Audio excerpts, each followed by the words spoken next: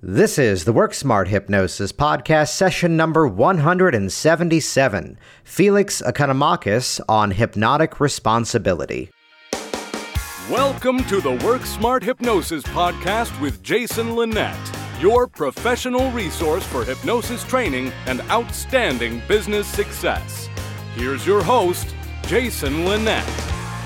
Hello and welcome back for an incredible session here with Felix Economakis from over in the UK. And the theme here is that of hypnotic responsibility. Now, chances are you may have heard of Felix's work a little while ago, as he's been achieving some outstanding press, some outstanding media for his work with selective eaters. And we're going to get onto the themes of the 4 steps of his specific protocol and really a mindset towards personal change, which quite honestly applies to practically anything else out there. This was an introduction that was made by former guest on the program, Howard Cooper. And actually, if you head over to the show notes for this session over at worksmarthypnosis.com, you'll be able to learn about an upcoming training that Felix is putting on, as well as a product that's coming your way too, something that I'm going to be jumping onto as soon as that's available. You know, of all things, this is one of those categories that does pop up from time to time. And, you know, the category of the client who is a rather picky eater, the assumption would be that maybe this is just children, maybe this is just young people, but I've had people ages, 40, 50, 60 years old calling in, and even not from the perspective of a weight loss adjunct, just, hey, this is something I'm getting tired of, this is much more work than it needs to be, and it's about time I get over this thing. So once again, head over to the show notes at worksmarthypnosis.com for links to Felix's website, the upcoming training opportunities, as well as some interesting videos and news articles there as well. While you're online, check out hypnoticworkers.com. Hypnotic Workers is the all-access pass to my hypnosis training library, techniques for change you won't find anywhere else, real client sessions that are fully detailed and transcribed, all designed to help you to build that unstoppable confidence as the new client is coming in terms of how you customize and help them achieve their goal. Once again, check that out, hypnoticworkers.com. And here we go. This is session number 177, Felix Economakis on hypnotic responsibility.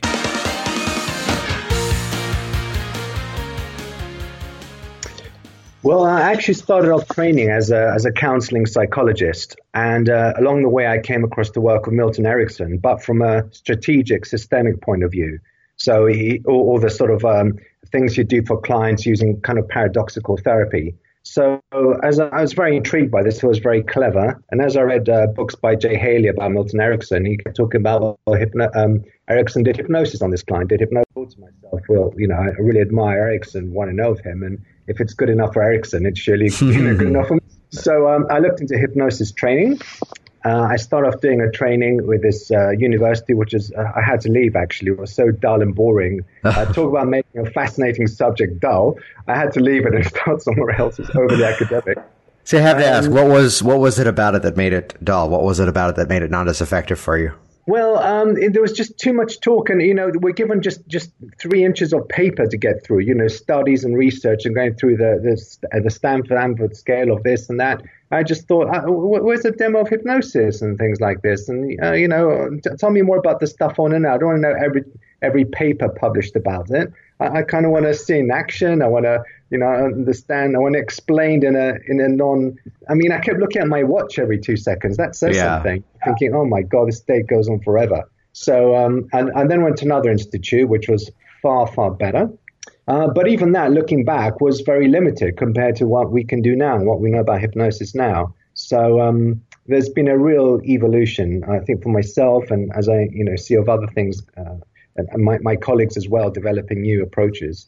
So and now I've actually come to the point where hypnosis is an option. I say to people, those who are naturally prone to be hypnotized, if it's your go-to default state, fine, I explain that. But if you're not interested in being hypnotized, your system's not ready, that's fine too, because change can happen in any case, regardless.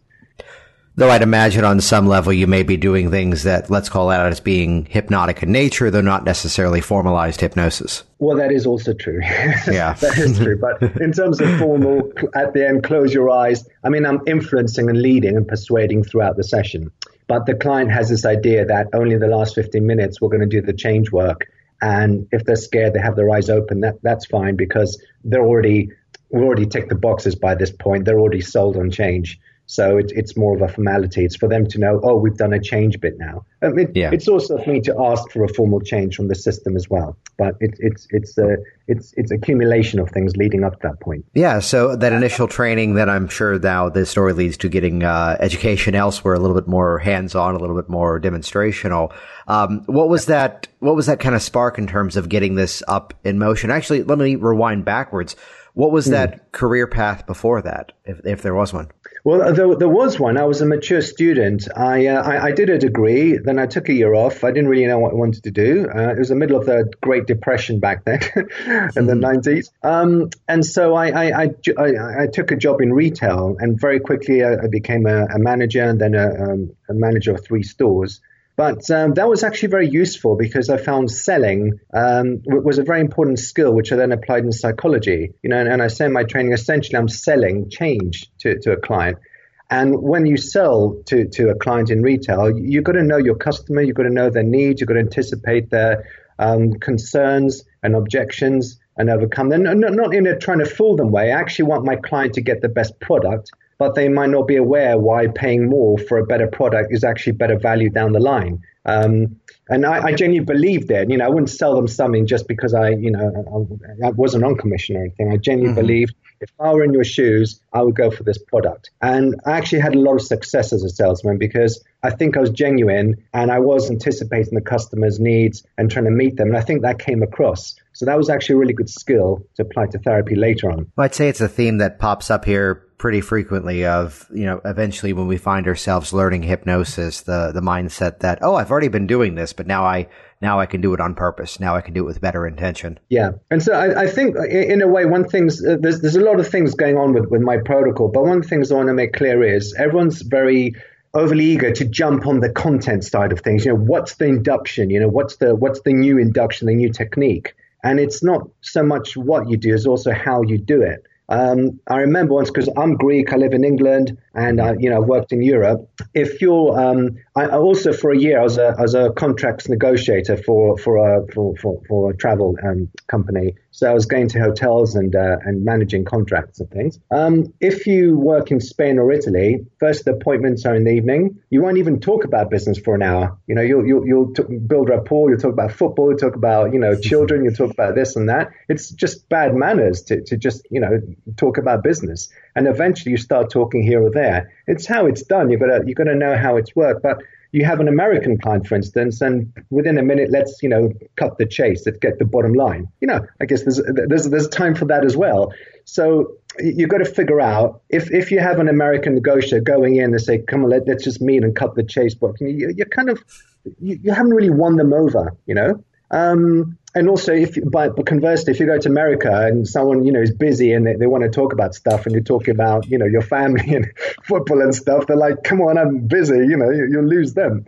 So it's also about how you approach the deal and where's your client coming from? What do you need to do to win them over? And that applies in sales and dating and therapy and pretty much everything. I don't like the NLP way of, tricking people, speed seduction and, just using it in unethical ways. I genuinely mean empathy, understand your client and their needs. And if they're happy, you're happy. That's the way I'm approaching it. I want a win-win situation. Something you've highlighted there that I really like, which that people often, if they hear this theme, they would think it's kind of cold or just kind of, not what we'd like to call client-centered. Yet within any category, we can start to look for trends. We can look for assumptions. Like I know working with picky eaters is one of your specialties. And going into that, while as much as you are customizing to the individual and responding to their specific needs, you're often going in, I'm sure, with some, let's call it safe assumptions and patterns that you've learned how to recognize over time. Oh, absolutely. I mean, to be honest with you, I've shaved over an hour and a half from when I first started. And this, because I'm quite fortunate that I'm quite busy. So I have to refine and cut things down, or I just don't have the energy or the time to see these people. So initially, like a lot of people, when I first started out, I threw the kitchen sink at it. I over prepared. Yeah, I put everything. And I was exhausted. If I did a 2.5-hour session, I needed a break for 2 hours. It was so mentally taxing. And initially what I do is I would ask a client and I'd wait for them to respond. And after a while, they all started saying the same things. So instead of waiting for them, I started leading them. I'd say, yes. What would you say? For instance, most people would say this, and they'd nod their head. I think, okay, that saved me a little bit of time. And then I found, well, you know what? If I know what they're going to say by and large, I can lead them and check if that's okay. And most of the time it is. And then I can sort of make it quicker. So I'm leading client. I kind of anticipate that their response is quicker than they do because, as you said, you see patterns. So that can make things very quick. And at the same time, people think, wow, this guy really knows me, and that builds credibility. It's like he really knows where I'm coming from. This is something that comes up in testimonials a lot. Felix really understands this, or, it's this kind of idea. And that helps rapport. And this is hugely important, Jason, this idea that if a person trusts you, and I trust you, I'm in your hands, you can lead them anywhere, something quite challenging, and they'll still go with it. This is good commanders in war. You've got to lead your soldiers to war, potentially killing them. But they say, we trust our commander. You're getting them to do something against their basic instincts. Well, there's something you've highlighted there that I'd often teach how to guide people through a sales process of a new client on the phone. And it's not for the sake of, doing this for just the influence or the manipulation side of things, but it's just simply to point out this is how we demonstrate that expertise, that they're calling for any specific issue. And if there's a way to, during that conversation, highlight that you've thought about this issue in a way that they haven't yet thought about the issue. So, public speaking is the issue leading up to the presentation, and then you're fine. Is it the shakiness during the presentation? Is it the anticipation that it's about time to get up and speak?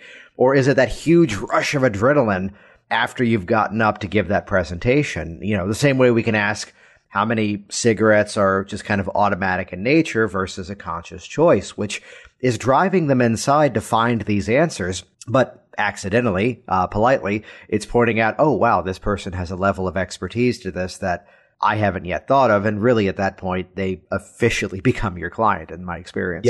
Yeah. And they trust you. And that's hugely important. They don't particularly have to like you or anything, but they kind of think, this guy knows what he's talking about, and I'm in good hands. And I think once that box is ticked, that's half the work done in a way. Because, good skills of empathy are important here, putting yourself in the client's shoes and anticipating, because I've seen a lot of people, and I'm another suit to them. Oh, I don't really wear suits, but they've seen psychologists, psychiatrists, more informal. They've seen a lot of people, and you see them come in deflated and thinking, here we go again. He's going to lecture me on why this is silly, like the food phobia stuff and what I should do. And I don't. I do something different. And so you sort of see their interest, picking up a little bit, going, that's not how I thought the session would go. And I explain the problem, and they go, yes, that's exactly why I'm doing this. And they sort of turn to their parents or their partner and start nodding and almost saying, like, you see, this is what I was saying. And suddenly I'm their hero, because I've able to mind read and anticipate where they're coming from and explain it in a way that they couldn't. And this is suddenly the client, is mine, is put in my hands. So that's the kind of idea. And that's a huge, huge skill that too many people are too eager to rush in and, do a long hypnosis or a fancy induction. And the real skill is winning them over in that way. And then going through each of the objections of a part of the mind. So part of the mind goes, okay, you know your stuff, but, I'm a really hard client. What if this doesn't work? Or what if this? Or what if that? And again, Jason, we know the patterns. It's not the first time I've answered this question. I lead them through calmly through a set of replies until basically they have no objection. Go, fair enough. I've run out of objections. So are we ready to make the change now? Have I covered everything? Is there anything else? No? Well, let's do it then. So it's just like selling something in a way. So that's where it really came from, this idea. And it's fun to do because I enjoyed selling things to people. I like a happy customer. I enjoy people having a need that I help clarify, them meeting that need. and them going away feeling really good about it. That's why I'm still enthusiastic about this job, and I'm sure you are from the way you're speaking as well. That sense of being of assistance to people is what drives this in a way. And once that's in place, then it's leading them to, okay, now we got that, let's make the change happen. And to answer your earlier question, is sort of where I get into this. Among my colleagues, a lot of my colleagues have started training people in their approaches. And a couple of them said, what about yours? Or do you want to do a workshop with me? And I always thought, well, I don't know. This is my baby. I've developed it for a while. It makes me special. And suddenly everyone's doing it. I'm not really special. But then I kind of thought, as Bob said to me, Bob Burns, and I think, he said, other people are teaching the Swan, but, most people still come to me. I'm still the main person for it. And I think that's probably true. People are still hopefully going to come to me and abandon in droves and go and see other people. Well, I'd say from the trainer perspective, we fall into that pattern that, this is at least my phrasing on it, that in a class, in a workshop or video project, it's my job to give you at times the insane level of thinking and detail behind what I do. And it's completely safe to do that. And there's no arrogance behind this next phrase that you can't do it the way that I do it, because you shouldn't. It should be your own style, your own approach, that we can still have the map, the moving pieces of the procedure, yet it's how to the individual, and then again from the individual to that client in front of them. That's where it's always still a different experience, even if it may be, let's call it protocol at that point. Yeah. And that's what really convinced me. Like, people can do the format, but the real skill and wisdom and experience comes from being able to handle when it doesn't go according to plan, or what you say instead when they throw a curveball. And I've answered everything. I don't think there's any new questions for a few years now. I've got a reply for everything. So that's the extra thing that I think marks out the trainer or the originator from anyone who just knows the words. Yeah. So walk me through. Someone's in front of you now, and what is kind of that user experience? What is it that they can expect to go through as they're now working with you? Okay, as a client, yeah? Yes. Rather than a trainee. Okay. So the first thing a person comes in, they're probably apprehensive. Often people said didn't sleep last night because they're going to face their phobia, and they're wondering, will it work? Because it's a lot of money for them. And the first thing is, let's diffuse all those things. So once they come in, I ask a couple of questions. Do you find it okay? And ask them things. And then I say, okay, I outline what we're going to do. We're going to do 3 things today. They're all very easy. I'll guide you through each one. And it also, it is me talking a lot today. And a lot of people are relieved because they actually hate talking. They've been talked out with a lot of therapy. So that's quite nice, especially for teenagers, especially boys. I'm going to do most of the talking. And then I mentioned, this is a very simple process. We're just going to tick some boxes here. There's no pressure. Let's see how many boxes we tick. And my main aim is to normalize, to validate, to take the pressure out, this idea that it's got to work today. I'll convert it away from a pass or fail into this is a process. It's about ticking boxes. It's about reframing things. So things, the message I hammer in, this is simple. You can do it. Other people have done it younger than you, so you can do it. Your system understands it. I know what I'm doing. These are the messages I'm hammering in until a person feels like, okay, that's reassured me quite a lot. That's fascinating. I'm curious if you can get a little bit more specific around how it is that you address that, the phrasing that it doesn't necessarily have to work today, but it will eventually work. Okay, so one of the things I might say when a person comes in is, it's converting it from a pass or fail. So I say, okay, today we're going to, I talk about changing perceptions around food or spiders or cats and whatever. Now, perception doesn't sound like hard work, and I give examples of how we change perceptions in other areas of our life. So this is easy. You've done it already. So already there's a bit of, okay, that seems simple. What else? We're just going to tick boxes. If we tick 100% today, great, makes me look good. But if we tick 70%, we could do half an hour on Skype. It's generally one session. Let's just see how well we do. Does that sound good to you? So already it's this sense of, okay, no pressure. Let's just see how we do, because it's all a learning curve. And I want to convert it into that learning curve at all time. It's failure, because people get hung up about, it's feedback. People get hung up about failure. Am I doing it right? What does that mean? If you're playing a guitar the first session and you say, am I doing it right? You think, well, you're doing some things right. You're doing some other things you need to learn. But, it's a work in progress. What I love about what you just said there, just to kind of jump in, is that people would often put that perception on hypnosis as being this unique little thing that, and they'd label it as resistance to hypnosis. And I love the metaphor of learning guitar, that if we're learning anything new, we're going to be in the mindset of, am I doing this right? I mean, I'm flying back from a convention the other day, and here's a person clearly going through the whole pre-check security system for the first time and watching them going, wait, do I take off my shoes? Do I leave my belt on? That with anything, there's going to be that filter. So it's we as the practitioner who can pre-frame and turn that into an advantage rather than a weakness, rather than label it as this is a problem. Yeah. Because remember, from the client's point, they're coming in very anxious and thinking, basically, will this work for me? Am I doing it right? They give themselves performance anxiety. And you were reframing it and saying, well, it's easy. Other people have done it, and there's no getting it right. There's just this. So follow the instructions, see how well we do. And it's again, that diffusing thing. So already they're getting away from that model into the let's see what happens. And, I explain other things. I say, when you learn to swim, you didn't wait, you didn't learn to swim, then you went in the swimming pool. You went in the swimming pool. You had no guarantees you learned to swim. You just assumed you'd learn because everyone else was doing it. And as you did it more, you got more confident along the way, right? So it's a learning curve. So I don't understand why everyone suddenly makes this, I've got to pass or fail. When riding a bike or swimming or driving a car, you intuitively understood that you're learning and getting better as you do it, right? So you're always putting it back into a learning curve as a process, because people think not in processes, but in terms of normalizations like pass or fail. It's black and white thinking. When we get emotional, we get scared. We got to convert it back into a process at all times. So I do some stuff around that. And then I say, just before we get into therapy, let's spend 5 minutes talking about what's going on here. And then I use psychoeducation, I reframe it, and this builds a lot of rapport because people going, I never understood it that way before. And this is, again, when people start nodding to their husbands or wives or whatever, I'm going, yeah, that's why I'm doing it, you see?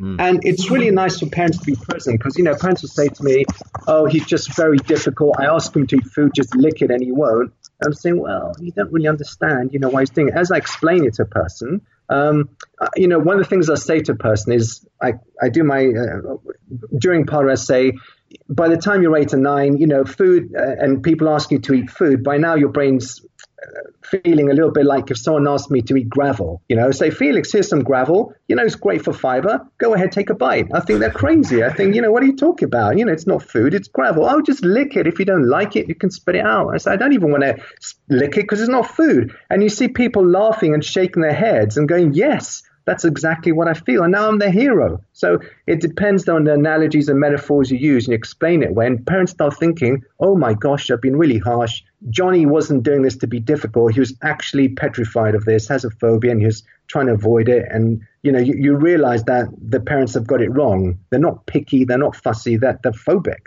around this thing. You have aversion. So already I'm an advocate for them. So that's another thing that ticks a box for, credibility and rapport and trusting me. And once I've got that, it takes about 10 minutes to do all this. We move on to the next stage, which I do kind of parts therapy.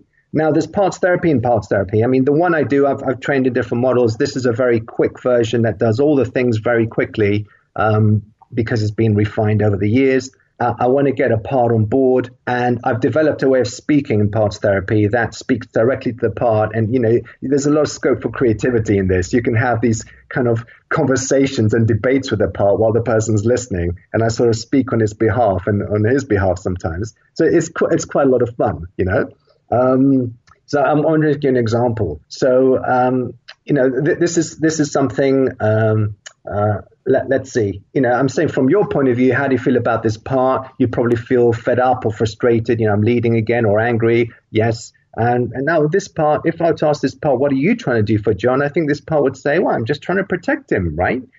Because, when he was 2 years old, this happened, and I go along this way, and I'm having this kind of conversations of thing, couples therapy, but I'm speaking on behalf of a part. And, people find it really interesting. It's very engaging because people like conversations, that they used to,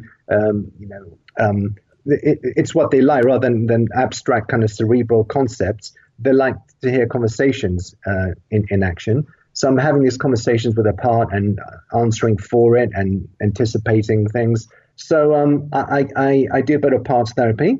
And then the next day, by the way, so far I've done the 4 hours, I've done rapport. And parts therapy is a kind of reconciliation because I want people to reconcile so they work together. The next stage is responsibility for change. So I do a kind of variation of a Dickens approach. Again, it's how it's done as well to get a partner side and get it to realize why change is better than not changing. And there's a lot. I can spend an hour on each. And then once we've done all that, towards the end, the rewiring is the hypnosis bit. And I actually had to choose between, do I call it rewiring or rehearsing or replacing or what? But eventually we settled for rewiring. And this is where we asked the system to make a formal change. And, this is a model, Jason, that the fame has come from, dramatic changes in food stuff, but I do it for everything, to be honest with you. Yeah. That's not so dramatic after one session. People say, I feel great, I'm going to ask out a model. It's incremental, but the food stuff is very dramatic because, you cannot even go near something, then you're eating it. Shows you that a change has taken place. What I love about that is especially, and correct me, was the third step. I don't believe it was relearning. What is it that you called it? So rapport, reconciliation, responsibility. There we go. And rewiring. Yeah. What's great about that is that so often, we would have the expectation that I'm going to get someone in hypnosis, I'm going to do the change, and let's just use the category of parts therapy as you brought that up. And then, to quote some of the older texts in the field, to sit back and watch the miracle unfold. That category of responsibility is going to be a factor in practically everything, that there still has to be some sort of action step. I would often oversimplify the entire profession that every hypnotic suggestion is a simple formula. It's an action followed by a result. So they still have to go out and do something. The fear of flying client still has to book the ticket to actually get on the plane. The phobic eater has to actually take that opportunity to do the actual action of eating the new thing. And I think that is brilliant for the reason that it's one of those aspects that we have to get the conscious mind on board as much as the subconscious mind. Yes, absolutely. I mean, the key to all change is actually taking personal responsibility. Now, the reason why the world is in a mess is we're just not taking responsibility for the consequences of our actions. So with a client, even if it's a child, the reason this works is the best kind of change is self-generated. And all the while I'm using phrases, analogies to say, it's up to you to change. I've shown you how it'll do. And if the part of you wants to do it, then change will follow. It's never, I will really deeply hypnotize you, say magic words, and change will magically follow. All the while, it's make the client responsible. But it kind of makes them grow up a bit because they are expecting magic words sometimes. And all the while I'm saying, well, it doesn't work that way. And this is where education comes into it. I say, listen, if I work with an overweight person desperately wants to be slimmer. Yeah. But they're fed up. But being fed up is not enough. They'll complain and blame, but they won't necessarily change their food choices. The next thing they need to know what they need to do instead that will actually work. But crucially, they need to take responsibility for that. They can pay to go to the gym, but they need to actually turn up the gym, or do whatever exercise. So it's still up to you. I'm going to help you to get rid of the blocks in the way, but you still got to do this. There's no way around that.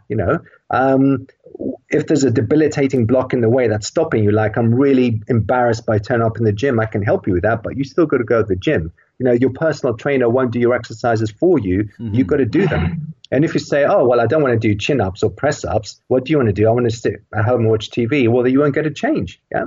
So we got to explain this is how change happens. When you went to the swimming pool, you didn't magically learn to swim. You did the exercise, you got more confident, but you're in the swimming pool learning. And that's what we're doing here. So it's a more grown up and mature and sober approach because a lot of people are buying into super deep hypnosis and I'll change you magically and you'll ultimately obey like a zombie.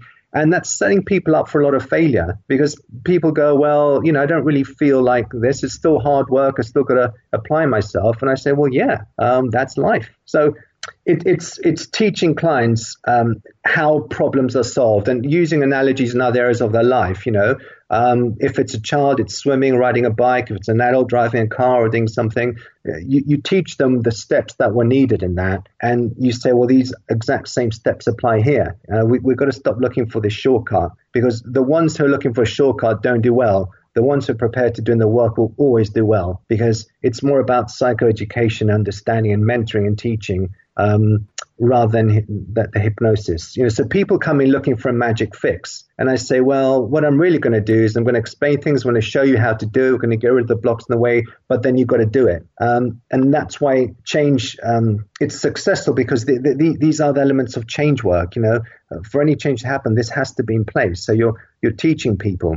And that's why the hypnosis bit at the end, or whatever, the change bit, I'm supremely confident about, because all throughout the session, I've said, your system knows how to change. And if based on what we studied, it wants to, then it will. And if it doesn't, then I guess it won't. Now it's up to it. So it's putting it always in the client's hands. So you can have your eyes open, you can have your eyes closed. If your system's going to change, it will. Let's see what it does. There's never a point of, I will do this stuff to you now, and you will automatically change. And how soon into that initial inquiry is that dialogue popping up for you? It's in the whole, so a session, if I do the long form, takes about an hour. With a child, I'll cut that in half. So throughout it's interwoven with certain messages. Some of them I mentioned, this is easy, this is simple, you've done it in other areas of your life. But the next thing is, it's up to you, and it's up to that part. If that part has any questions, let me know. And if it's okay now, it will do it. Does it have anything else? And sometimes I say you still need to reassure a part of you, just like you did when you learned to swim. Part of you was afraid and you thought, well, come on, everyone else is doing it. I'm sure we'll do it. You still got to do that with a part of you. It's looking to you for reassurance and leadership. And I know you're only 10 or 11 years old, but you've done it when you learned basketball or skateboarding or whatever. Whatever you're doing there, you've got to do with this part here. So again, you're sort of teaching them how this works. And really, I want to educate and self-empower people. So I'm really getting away from my hypnotize people into like, this is a global program for educating and leading, of which you might be hypnotized along the way. I'm really changing the way I present that to a lot of people. On the forum I run, has hypnosis worked? So, well, it's not really hypnosis, because a lot of people don't really hypnotize. It's not really coaching. It's sort of facilitating, leading, reframing, clarifying. But I don't really know what to call it. So persuade, influencing. I don't want it to sound like I'm doing something underhand. That's the thing, because right. He's going to influence me. He's going to make me do something I don't really want to eat, or something like that. So I'm still trying to find a way of presenting it to younger people without them saying, you'll be in a chair and I'll make you, eat something with magic hypnosis. Yeah, and was that transition to now kind of theming around a different concept rather than the original come in for the hypnosis, was that motivated by some sort of external force, or just the discovery of, let's just call it, unpacking what you've already been doing and realizing there's more to it than just this one element? It was a discovery. I remember a lady, this was my sort of wake up moment. So we did our stuff. It came to the change bit, and she said, oh, I don't want to be hypnotized. I'm a bit of a control freak. So I thought to myself, well, I don't really know what else to do. I just used, I don't want to start tapping or something. So I said, well, I'm just going to go through it anyway. And basically I thought, and let's see what happens. And I think she wanted her eyes open as well. And I just spoke, as if she were hypnotized. And then she had a strawberry next to her, took it, started eating it. And I thought, well, a system can say, I want to change, but I don't want to be hypnotized, but I want to change. And, that makes sense, doesn't it, Jason? People don't stop smoking, drinking, gambling only by seeing a hypnotherapist. There's a change, a shift inside. So clearly change is possible with or without hypnosis. So why do you always need to impose hypnosis if the system, can change without it? So then I experimented a bit more, and I thought, the results are the same whether hypnotized or not. It's a shift inside. So then that was a really good selling point. I was saying to people, you don't even have to be hypnotized. And people said, great, because my son, really hates the being hypnotized. Or some people in America were saying, for religious reasons, I can't do hypnosis. I said, sure, let's not do it. So then it developed from there. And, I've got to a point where I did a demonstration in Melbourne. I had two people. One wanted their eyes closed, and he was a trainer himself, Lance, I don't know you mind me saying. And he said, I'll close my eyes too. And I said, well, would you mind if you kept your eyes open, actually? Because I want to do a contrast. So keep your eyes open throughout. Don't be hypnotized. And then he was eating food, happily, and he keeps writing about it. So it's now been proven. Okay, I think we're understanding how change works more and more. And because of that, you don't need a really long induction.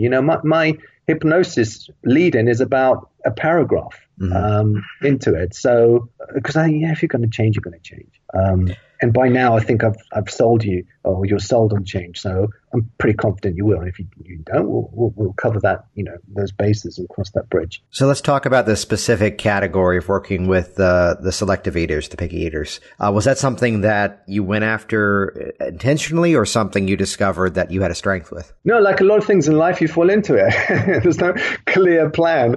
I had done a program here on BBC Three called Panic Room, which was mostly animal phobias. And a couple of years later, someone saw that and said, would you like to work on this program called Freaky Eaters? And I said, what is that? I never heard of it. I said, it's to do with, people who have these issues around food, picky eating and stuff. And I was thinking to myself, well, if it sounds like a phobia and it quacks like a phobia, it probably is a phobia. So I treat like a phobia and had really good results. And then from that, people started calling me around the country once it went live. And again, I was doing 2.5 hours in the beginning, throwing the kitchen sink. And I was self-taught in a way, which is for me a really useful way because there's no theory leading it. It's purely based on feedback. And then, as people mentioned it, the word of mouth reputation grew. And, I ended up seeing like a ton of people. So it really developed that. But the great thing was there's a never, constant stream of people to practice on. And, this is the person with the strawberries who didn't want to be hypnotized. So that taught me a great thing. For a while, I played around with a swan with children, for a bit of fun. I now do something else, but it's a great learning curve for me, allow me to practice and experiment in different ways, and always to be able to check the result immediately afterwards. So I know what's working, what's not, and refine and cherry pick. So, I was immensely privileged or fortunate to get into something like that, which really just helped my learning and take it to another level. So it was it was the opportunity to be on a television program that really helped to become that catalyst towards all this. Yeah, absolutely. And was that something you had worked on substantially before that, or kind of going into that with the mindset of, well, this has to work, let's see where it goes? Yeah, it's like that. And I say, look, I'm pretty sure it's a phobia. Let's see what happens. And of course, in the program, they want you to do a bungee jump or, go on a plane or something and somehow say, well, if you can do that, you can eat a tomato. And I was thinking, okay, I don't really do this in my therapy room. But, in between, I'd sort of do some stuff. And, very quickly I started to see results. I remember with my first client, I kind of did parts therapy and he ate some broccoli and the producer came or whoever and said, would you mind not doing that because it's too early? He said, we want a bit of jeopardy here. We want to build up to it and, get the expressions and all that. And if you sort of do. And the thing with my therapy is, as Howard would say, it's very underwhelming with overwhelming results. When I do it, it's just banal, it's conversational. And then someone's going, okay, I might as well eat it. There's no Anthony Robbins stuff, hyping up and music in the background and a big, build up. It's just very banal. And so that doesn't make for good TV. So what I did is I waited for the bungee jumps and the plane skydiving and stuff like that. And then, I'd do something and people would start eating food. What I love about that is that so often when the measure of change is something not happening, it's respectfully a bit of an underwhelming outcome. It's like, well, how did it go? Well, I've kind of fell asleep on the flight rather than sit there terrified. I've told the story before, and the anecdote is that the more work we do, sometimes we know stories of other people. I heard Keith Livingston many years ago tell a story, and then finally it happened to me too, so it's my story now too. The guy who calls up from the convention going, yeah, I was in the elevator and I was bored. What does that mean? It's like, well, congratulations. That's how the rest of us feel in elevators, where it's just a thing they know how to do now, where there's some novelty to it, there's some amusement to it, but they just have that ability now to let go of this barrier and just simply move on with their life. Yeah. And that's it. I mean, I know I'm good at this, so I'm not looking for my ego to be stroked. I say to people, the aim is to feel normal. And what does normal feel like? Kind of feels normal. Yeah. So people come in and they kind of say, if I could just eat chicken, I'd be amazed. And say, okay. And at the end of it, they're eating like 10 things, including chicken. And instead of whooping there, okay, some people do break into tears or their parents do. It's true. But a lot of them eat and go, I don't know about that. It tastes a bit crunchy. I think, an hour ago, you'd just be happy with chicken. You're trying 10 things, sometimes 20 things, and a couple of them you don't really like. And they're not going, oh my God, I've eaten 20 foods. But that's what normal behavior is, So it's very underwhelming. They're just like, the parents are often more surprised. They're going, oh my God, you ate it. What does that feel like? And the kid kind of shrugs and going, it's okay, I guess. Yeah, but how do you feel? Yeah, all right. Yeah, but do you feel amazing? Not really. I just feel okay. And, you got to get used to that because it's just very normal, as I say. When I eat food or swim or drive or stroke a cat, whatever, it's normal. I don't punch the air. I just think, it's what people do, and that's what we want our clients to do as well. We don't want them gushing. We just want them to be like, I've understood things differently. I've kind of leveled up like in a video game. Mm-hmm. I kind of feel this way now about stuff. Are you doing anything specifically to inoculate the fact that there still will be foods that they don't enjoy? Yes, absolutely. Because it's about making things realistic. And then I say, well, it's foods I don't enjoy.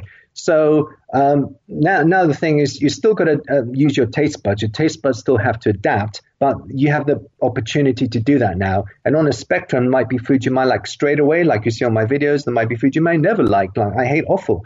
And there's foods in the middle. You need to try 5, 10, 15 times for those taste buds to adapt. There's some you may not like, but when you don't like them, you calmly take them out and say, I don't really like that.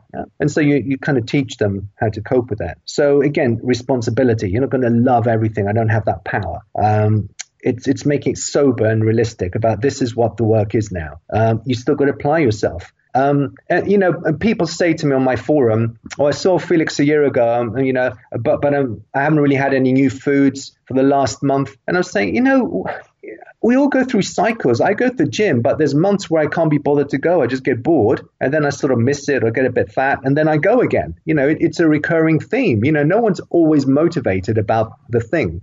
We go through cycles of attraction and interest in stuff and losing interest and getting bored of something. The same with food. So again, you're teaching people to have realistic expectations about how a change works. That occasionally you've got to remotivate yourself. You've got to remember why you're doing this and you've got to plan and apply and, learn some new stuff, learn how to cook new food. I can't really do that for you, but, it's a natural process. So people have naive ideas about how therapy works. And as I said, they have these really stringent standards for therapy that they don't apply when they learn to skateboard or, ride a bike or something. You got to teach them, well, it doesn't really work that way. This is how it works. But in fairness to them, they get it. They realize, I was hoping for this magic pill, magic one thing. No, not really.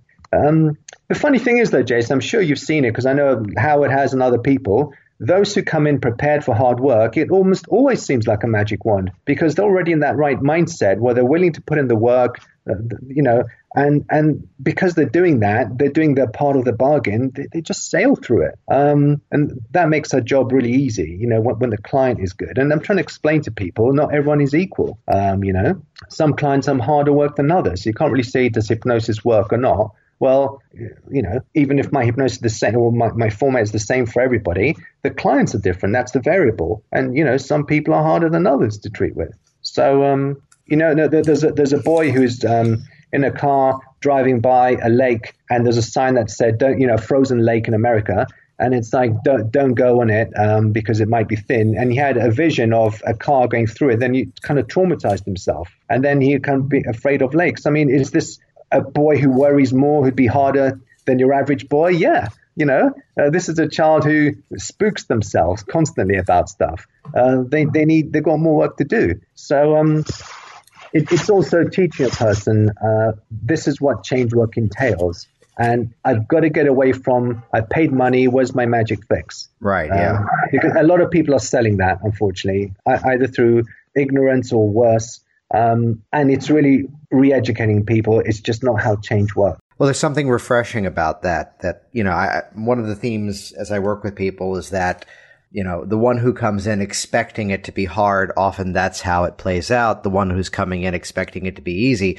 I've rebuilt how my smokers see me, that they watch an extended video on the website and then they book themselves and then I follow up to confirm the appointment. So that's a dynamic where I'm speaking with people after they've paid for the service. And there's a beautiful moment last week where I'm calling a guy up and, it does ring back to the sales phrasing of once you get the sale, shut up, that he's he's saying, are you concerned? I mean, I'm looking forward to stopping smoking next Friday. That's why I scheduled. It's like, well, the website said I'd call you up just to check in and say hello. Oh, yeah, well, I'm going to bring my cigarettes to throw them out. Anything else? Which, oh, okay, you see them where they are, help them to get where they want to be. But then again, there is that place of being open for that surprise, that ease of it. Yeah. Now, you kind of remind me, people say, look, you are my last hope. I've literally tried everything. And rather than putting pressure on myself, say, listen, clearly this process works because 6-year-olds can do it. So I know you can do it. If you follow instructions, you will get a result. Yeah. So follow the instructions. And if you're not getting the result, we'll check. Did you understand the instructions? Did something else come up? But you will get there if you keep doing what's needed. You've got to teach them how it works and put responsibility back in them rather than I will fix you, I can't fix you. We just got to get away from that. That's the big unhelpful thing that TV, hypnosis, or whatever has done is this idea that we fix people, we change them with these magic words. And I think in stage hypnosis it seems like that, but in therapy, if hypnosis had this power, I've had people deeply hypnotized who still didn't change. Yes. So it can't be about the hypnosis. I have people who weren't hypnotized who did massive changes. So it's not the depth of hypnosis we're talking about. That is the thing. Because people say, it didn't really work very well for my son. Can we do hypnosis again? I say, well, it's not like if we go deeper, he'll do it this time. When a child's anxious, they probably don't want to be hypnotized or relaxed or anything. Anyways, it's not about overriding that with a sledgehammer. It's more about the system understanding what needs to happen. Because if a person's anxious, they don't know how to reassure themselves. They've understood things differently. They don't reassure themselves through when it gets difficult. And then I use examples again, of how they've reassured themselves through learning a sport or an exam or something that they have success in.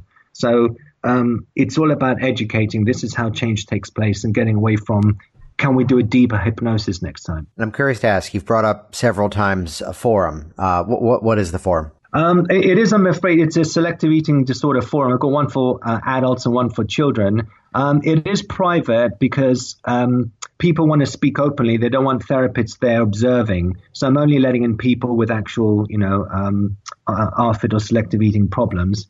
But I will have my own forum, the 4 hours training protocol. In fact, I've already got one on Facebook where we can speak about things like this openly because, clients like to open up. They don't feel like there's people there watching and analyzing. It makes them clam up a bit.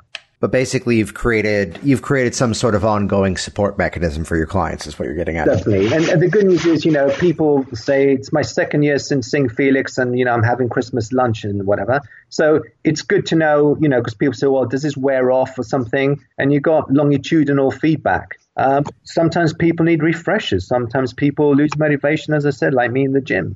So every kind of feedback that's available is presented. And that's good because, I'm not hiding anything. This is how change works. Some people, they need more input. Some people, they're fine after 2 years, 10 years.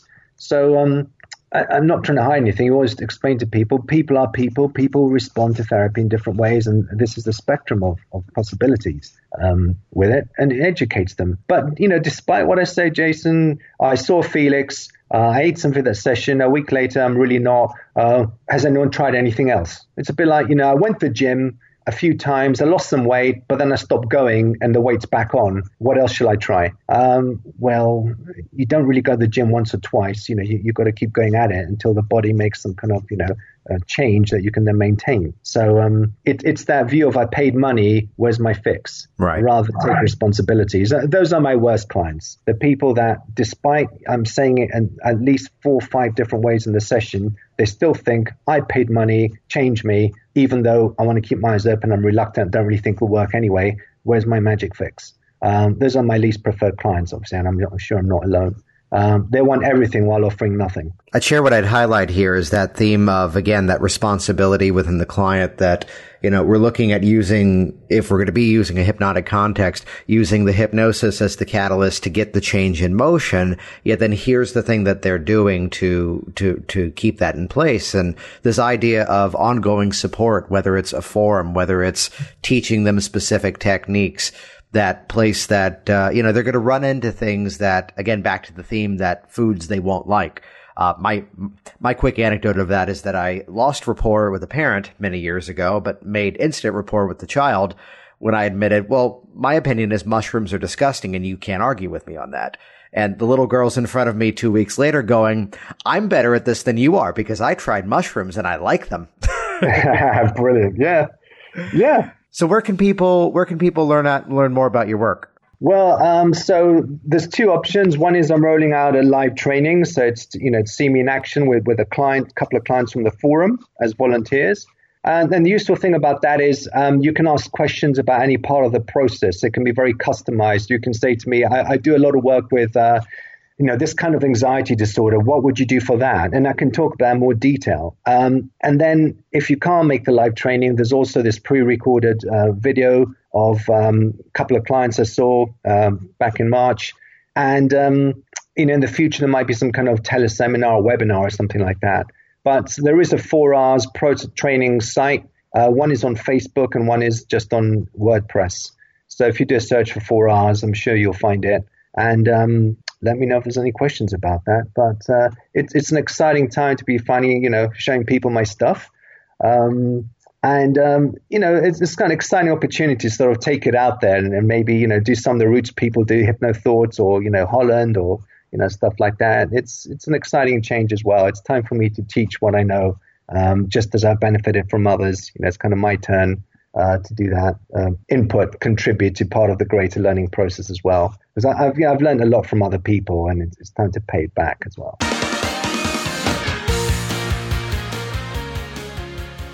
Jason Linett here once again, and as always, thank you so much for sharing this session on your social media streams, for leaving your positive reviews online as well. And once again, check out the show notes for this session for the details on Felix's upcoming trainings and amazing news stories. And once again, also check out hypnoticworkers.com. It's the all-access pass to my hypnosis training library. Get started today for just $47. hypnoticworkers.com. See you on the inside.